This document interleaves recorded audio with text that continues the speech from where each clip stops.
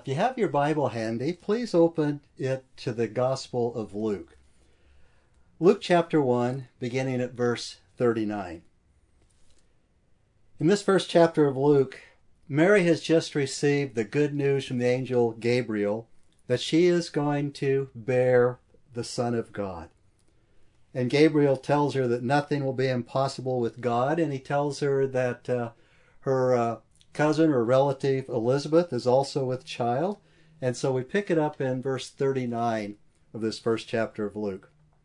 Now at this time Mary arose and went in a hurry to the hill country, to the city of Judah, and entered the house of Zacharias and greeted Elizabeth. When Elizabeth heard Mary's greeting, the baby leaped in her womb, and Elizabeth was filled with the Holy Spirit. And she cried out with a loud voice and said, "Blessed are you among women, and blessed is the fruit of your womb. And how has it happened to me that the mother of my Lord would come to me? For behold, when the sound of your greeting reached my ears, the baby leaped in my womb for joy. And blessed is she who believed that there would be a fulfillment of that which had been spoken to her by her Lord." And Mary said, "My soul exalts the Lord, and my spirit has rejoiced in God my Savior, for he has had regard for the humble state of this bondslave. For behold, from this time on, all generations will count me blessed. For the Mighty One has done great things for me, and holy is his name. And his mercy is upon generation after generation towards those who fear him. He has done mighty deeds with his arm. He has scattered those who were proud in the thoughts of their heart. He has brought down rulers from their thrones, and has exalted those who were humble. He has filled the hungry with good things, and sent away the rich empty-handed. He has given help to Israel, his servant, in remembrance of his mercy, as he spoke to our fathers, to Abraham and his descendants forever." And Mary stayed with her about 3 months, and then returned to her home. Shall we pray? Our Heavenly Father, as we come to this wonderful portion of Scripture this morning where Mary's spirit rejoices in you, Lord, and her soul magnifies you, Father, I pray that we would have something of that experience this morning, Lord, that you would be enlarged in our hearts and our souls, and our spirits would rejoice as we study your word together. And we ask this in Jesus' name. Amen. This young woman by the name of Mary had hidden the word of God in her heart since she was a child. And when she was filled with the Holy Spirit, she was then able to pour forth a song of praise out of the treasure of the Scripture that was in her heart. And her song of praise here is commonly called the Magnificat, which is Latin, which means to magnify. And it's a brilliantly woven tapestry of Scripture that she would have heard and learned from an early age. And every young Israelite knew by heart the principal songs, the songs of Hannah, the songs of Deborah and David. And they sang them from an early age on the Hebrew feast days. And it was very much the same way today that we sing hymns or carols at Christmas, Thanksgiving hymns, Easter hymns today. These are the songs that Mary knew from childhood, and they were just as familiar to her and precious to her as Christmas carols are to us today. And during that several-day journey to Elizabeth's home in the hill country of Judea, it's not unlikely as she traveled along, the newly pregnant Mary meditated on the story of Hannah in the Old Testament, because there's much of Hannah's song and Mary's hymn of praise. But also must be remembered that at this point, when she sang this song, she was inspired by the Holy Spirit. And her hymn of praise became here part of Holy Writ. It became part of God's Word. And her experience was like that of the prophets of old, where according to 1 Peter chapter 1, Peter says that no prophecy of Scripture is a matter of one's own interpretation. For no prophecy was ever made by an act of human will, but men, moved by the Holy Spirit, spoke from God. And here we have an example where Mary, moved by the Holy Spirit, spoke from God, and it became part of Holy Scripture. And Mary's mind was full of Scripture, and it was full of sacred phraseology she had learned both in the synagogue and at home, and the Holy Spirit took what she had and had hidden in her heart and wove it into this hallowed tapestry called the Magnificat. I like what Dietrich Bonhoeffer said of Mary's hymn of praise. As you may know, Dietrich Bonhoeffer wrote that great book, The Cost of Discipleship. And he paid that cost of discipleship because he was executed by the Nazis just weeks before World War II was over. But in a sermon, this faithful servant of God, Dietrich Bonhoeffer, said of Mary's song, "The Song of Mary is the oldest Advent hymn. It is also the most passionate, the wildest, and one might almost say the most revolutionary Advent hymn that has ever been sung. This is not the gentle, tender, dreamy Mary, as we often see her portrayed in paintings. The Mary who is speaking here is passionate, carried away, enthusiastic.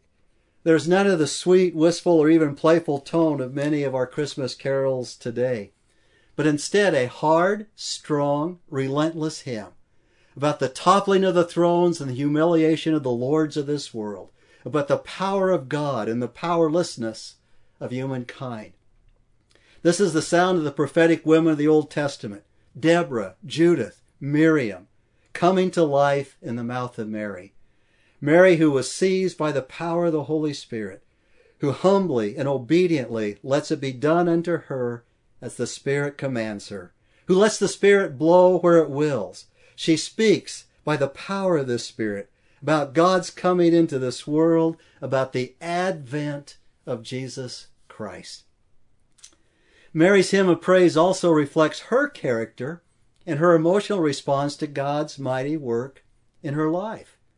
It extends praise to God for His faithfulness to the righteous remnant of His people down through the history and for their future vindication. Her understanding what God is doing now in her life causes her great joy. Her faith rests in God that acts on behalf of the righteous to take care of them. Now there are two parts to Mary's hymn, the Magnificat. Mary begins by giving personal reasons for her magnifying the Lord. Then she moves to the prophetic reasons for making Him great. And this is an intriguing mix because today, contemporary Christian music is often criticized for being too personal. It's said to be too much about a person's feelings and what they experience and experiential, and they even say it's too me-centered. While traditional hymns are criticized for being theological and outdated. But Mary's hymn is a wonderful mix or blend of both. It's full of Scripture and deep theology and the truth of God's Word, while at the same time it expresses that personal, heartfelt emotion and experience of the living God. And today we'll be considering just the first part of the hymn, and we'll look at our personal reasons for the great hymn of praise. So I ask that you turn once again to Luke chapter 1, verse 46. The 46th verse of Luke chapter 1. Mary begins by giving an unforgettable expression and elevation of her soul. She says in verse 46, "My soul exalts the Lord, and my spirit has rejoiced in God my Savior." Literally it says, my soul makes great the Lord. My soul enlarges the Lord. Now, of course, God cannot be made any bigger than He already is. But He can be enlarged in our lives. He can be enlarged in our spirit and in our soul. And we magnify or enlarge the Lord when we take into our minds, take into our thinking, some new aspect of His greatness. Mary's soul dwelt on the greatness of God in sending His Son to save people from their sins and what God was doing for His people. And Mary had never seen God so great as He now showed Himself to be to her. And we magnify the Lord the same way when we take into our minds some new aspect or understanding of His greatness. So I was thinking about that. It could be meditating on John chapter 1, verses 1 through 3. Remember that? Speaking of the Lord Jesus Christ, John writes, "In the beginning was the Word, and the Word was with God, and the Word was God. He was in the beginning with God." Of course, this is speaking of Jesus Christ. He was God. He was in the beginning with God. And all things came into being through him. And apart from him, nothing came into being that has come into being. Think about that. Anything that exists today only came into being because Jesus Christ brought it into being. And when we think about that, and when we meditate on it, when we take it into our minds, God enlarges his purposes. He is enlarged, as it were, and he is magnified. And of course, continuing in John chapter 1, this holiday season, as we come into Thanksgiving and then to Christmas, we take into our thinking the 14th verse of John chapter 1. "And the Word, Jesus Christ, became flesh." Think about that for a minute. He became flesh and dwelt among us. And we saw his glory. Glory is the only begotten from the Father, full of grace and truth. And this is one of the reasons it's so important to meditate on Scripture. To not only hide it in our hearts as we memorize it, but to plumb the depths of God's Word and an understanding of his Word so that God will be enlarged in our souls. Because the fuller our knowledge of the greatness of God, the greater our ability to enlarge him. After Mary had heard and responded to the angel's announcement in her visitation with Elizabeth, she began to think bigger and grander thoughts than she'd ever had before. And she not only enlarged the Lord with her mind and with her lips, but she did so with the passion of her whole being, both soul and spirit. Her soul magnified the Lord, and her spirit rejoiced. She worshipped in body, the words of her lips, and she worshipped in soul and spirit. It's a powerful way that Mary is saying here, my total self, all that I am, magnifies and praises the Lord. This is significant because when Jesus began his ministry and he was speaking to the Samaritan woman at the well in Samaria, and he said to her, "But an hour is coming and now is, when the true worshipers will worship the Father in spirit and truth. For such people the Father seeks to be his worshipers. God is spirit, and those who worship him must worship in spirit and in truth." By worshiping in spirit, Jesus means the inner human spirit, our inner person, worships. God seeks people whose entire human spirits are engaged in worship. You might remember the example of this in another woman named Mary, Mary of Bethany, the sister of Lazarus, whom Jesus raised from the dead. And before Jesus was to go into Jerusalem on that day, they would sing Hosanna to him, Hosanna in the highest. The night before, Mary of Bethany broke a priceless vial of perfume, and she anointed Jesus' head and feet with it. And the disciples of Jesus protested about the cost. "Oh, you could have done so much for the poor with the cost of that perfume." But Jesus responded to them, "She has done a beautiful thing for me." Her entire human spirit was given over to the passionate worship of the Lord Jesus Christ. And in the same way, 100 years before, or 1,000 years before, King David had danced before the Ark of the Covenant, totally absorbed in worship, as others protested. And David pledged in the Psalms, "My heart is steadfast, O God. I will sing praises, even with my soul." God still desires today that we worship him by making him great with our entire soul and spirit. So in Mary's hymn of praise in verses 48 through 50, She first of all gives personal reasons as to why her soul magnifies the Lord. And this morning we're just going to talk about the personal reasons beginning in verse 48. And next, or 2 weeks from today, then we'll talk about the prophetic reasons that she does. First, the personal reasons. Mary's humble estate and blessedness. Why does her soul enlarge the Lord? Verse 48. For he has regard for the humble state of his bondslave. For behold, from this time on, all generations will count me blessed.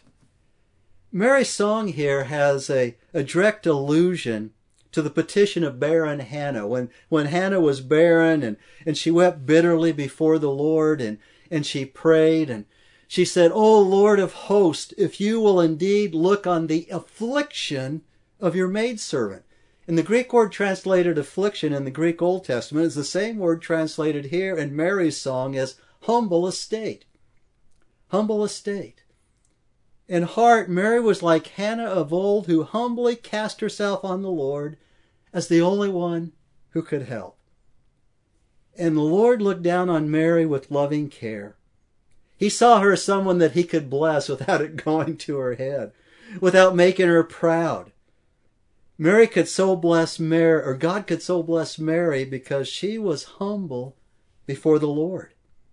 In Mary's eyes and the eyes of others, she was no one special in the world.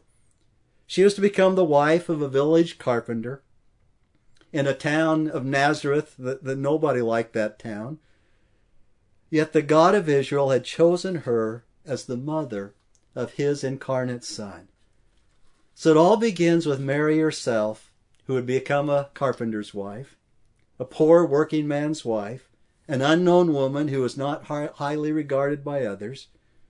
She was unremarkable and lowly in the eyes of others, but she was regarded by God and chosen to be the mother of the Savior of the world. She was not chosen because of any human merit, nor was she chosen for being, as she undoubtedly was, she was deeply devout, but she was not even chosen for her humility or any other virtue. She was chosen entirely and uniquely because it was God's gracious will to choose her, to love her, to choose, to make great what is lowly, unremarkable, and considered of little value. Quoting Bonhoeffer again, he says, God is not ashamed of human lowliness, but goes right into the middle of it, chooses someone as instrument, and performs the miracles right there where they are least expected. God draws near to the lowly, loving the lost, the unnoticed, the unremarkable, the excluded, the powerless, and the broken. What people say is lost, God says is found. What people say is condemned, God says is saved. Where people say no, God says yes. Unquote. Because the humiliation Mary's son would experience on the cross, God chose a humble couple, Mary and Joseph, living in humble circumstances. With the coming of God's Son, the poor and the downtrodden would have the opportunity to see light and find freedom from sin's bondage. And here again we come face to face with the principle that we see in this first chapter of Luke's, that Christ comes to those who realize their need. He comes to those who cannot save themselves. He comes to the humble. He comes to the disenfranchised. Mary was a nobody from a non-place. Turn over to, while you're in Luke's Gospel, turn over to Luke chapter 4, verse 18. Luke chapter 4, the 18th verse. Some 30 years later, from where we are in Luke chapter 1, the Lord Jesus would begin his public ministry. And he'd begin it by reading Isaiah chapter 61 in the synagogue. The presiding rabbi handed him the scroll. Jesus opened it, and he began to read. And we pick it up in verse 18 of Luke chapter 4. The Spirit of the Lord is upon me, because he anointed me to preach the gospel to the poor. He has sent me to proclaim release to the captives and recovery of sight to the blind, to free those who are oppressed, to proclaim the favorable year of the Lord. And he closed the book, gave it back to the attendant, and sat down, and the eyes of all in the synagogue were fixed on him. And he began to say to them, "Today this scripture has been fulfilled in your hearing." The eternal truth of this is encompassed in Psalm 34, verse 18. The Lord is near to who? The Lord is near to the brokenhearted and saves those who are crushed in spirit. Going back to Luke chapter 1, I want to jump ahead a little bit in our text because I want you to see a contrast. In verse 47 of Luke chapter 1, or verse 48, Mary exclaims in verse 48, "For he has regard for the humble estate of his bondslave." Her humble estate. Now the contrast with the proud is down in verse 51. How does God deal with the proud? How does God deal with the arrogant? How does God deal with the self-sufficient? We've already seen how God deals with the humble, those who are broken in spirit. How does he deal with those who are proud? It says in verse 51, "He has done mighty deeds with his arm." And what is one of the mighty deeds that God has done with his arm? He has scattered those who were proud in the thoughts of their heart. He has brought down rulers from their thrones, and then the contrast, and has exalted those who are humble. And this is the same way that the Apostle Peter put it. God is opposed to the proud, but gives grace to the humble. Therefore humble yourselves under the mighty hand of God, that he might exalt you in the proper time. Mary's humble perspective forms the basis of her gratitude. And Mary is not bragging when she says, "For behold, from this time on, all generations will count me blessed." All generations. She says, "Behold." It's an exclamation of surprise. It's a statement of wonder in the heart and the mind of Mary and the awesomeness of what God is doing in her life. And this is mind-boggling, a mind-boggling revelation to this young teenage woman. Think of that simple young girl in her obscurity, having flashed before her the certainty that her name would be repeated and she would be found blessed generation after generation, all generations, she says here. And to this day, the name Mary is the most common woman's name in the Western world. As you know, her name is repeated over and over and over again every Christmas season. She recognized her blessing till the world's end, and she lays the honor at God's feet. And in verses 49 and 50, we see Mary's personal celebration for what God has done. Verse 49, "For the Mighty One has done great things for me, and holy is his name, and his mercy is upon generation after generation towards those who fear him." Here Mary sings of three divine perfections of God: his power, his holiness, his eternal mercy. And so the first perfection of God that Mary proclaims is his power. The Mighty One has done great things for me.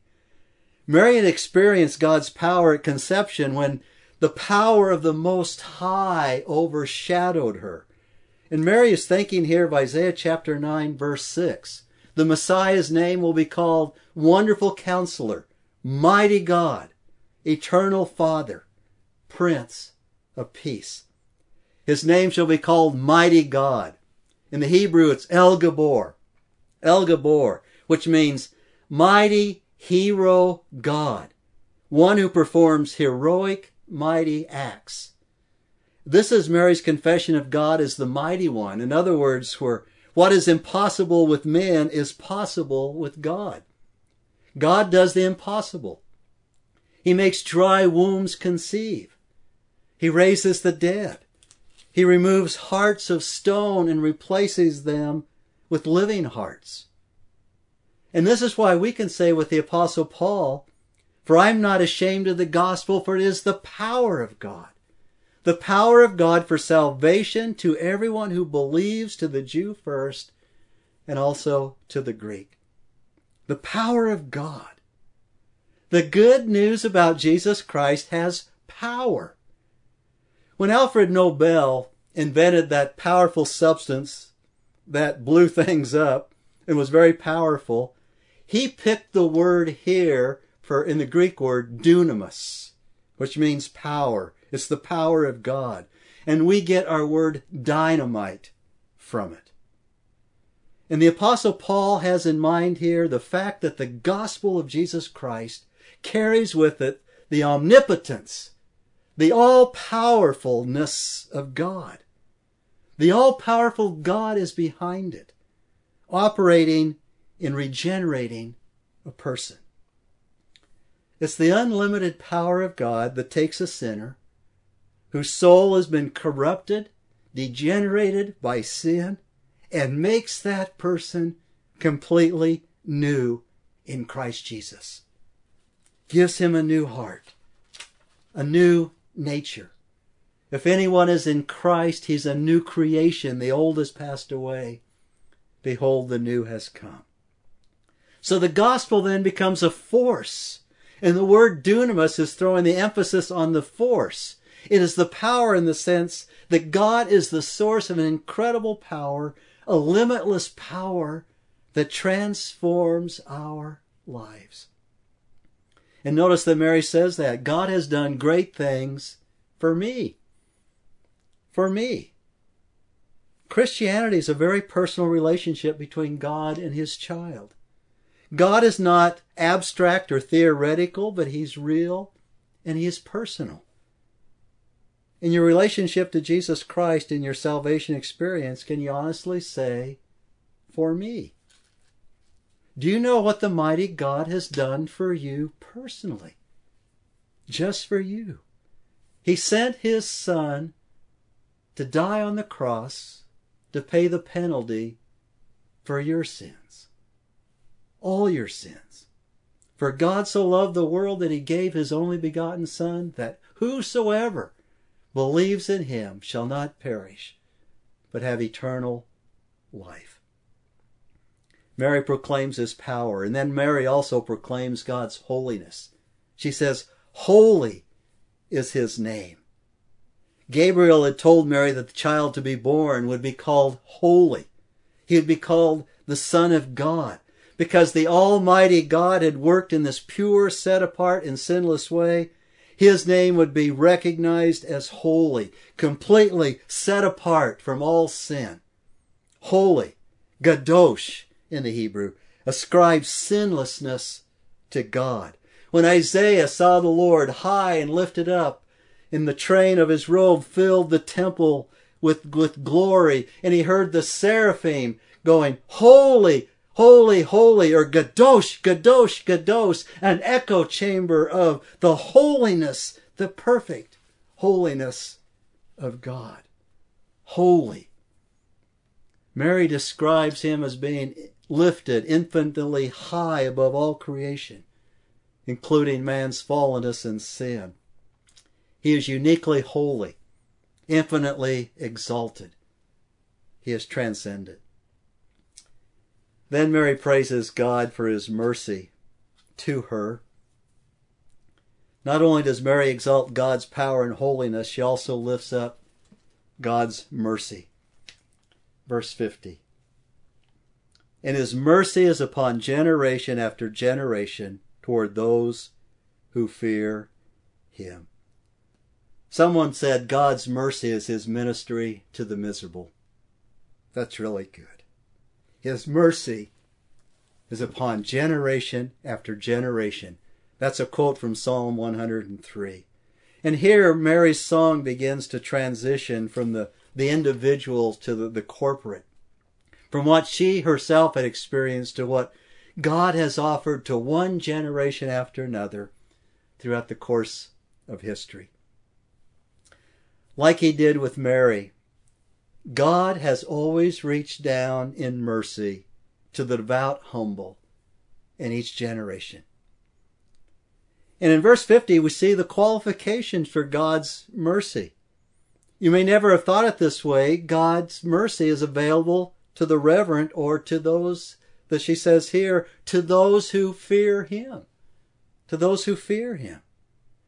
That is, to those who in heart and mind are filled with worshipful or devout regard for God. Like Mary, these are the genuinely God-fearing and pure people. And God reserves special consideration, special mercy for those who fear Him. These are those who bow before Him in holiness. They marvel at His kindness. These are those who humbly worship Him in spirit and in truth. These are those who come before God and say, God, I am broken. I am broken in spirit. I cannot fix it myself. And God extends His grace, His mercy, His love, and His kindness. Shall we pray? Our Heavenly Father, we once again thank You for this wonderful example of this bondservant of Yours named Mary, who has given us the example here, Lord, that any one of us can come to You, God, wherever we are, whatever we are going through, whatever we are experiencing, knowing, Father, that as we come to Your throne, which is the throne of grace, the throne of mercy, the throne of kindness, Father, that You will look upon the humble estate that we have, Father. And in all of that, our soul will enlarge You, our spirit will rejoice, and we will be recipients of the merciful and kindness that You extend to each one of us, Lord. And we thank You for this in Jesus' name. Amen.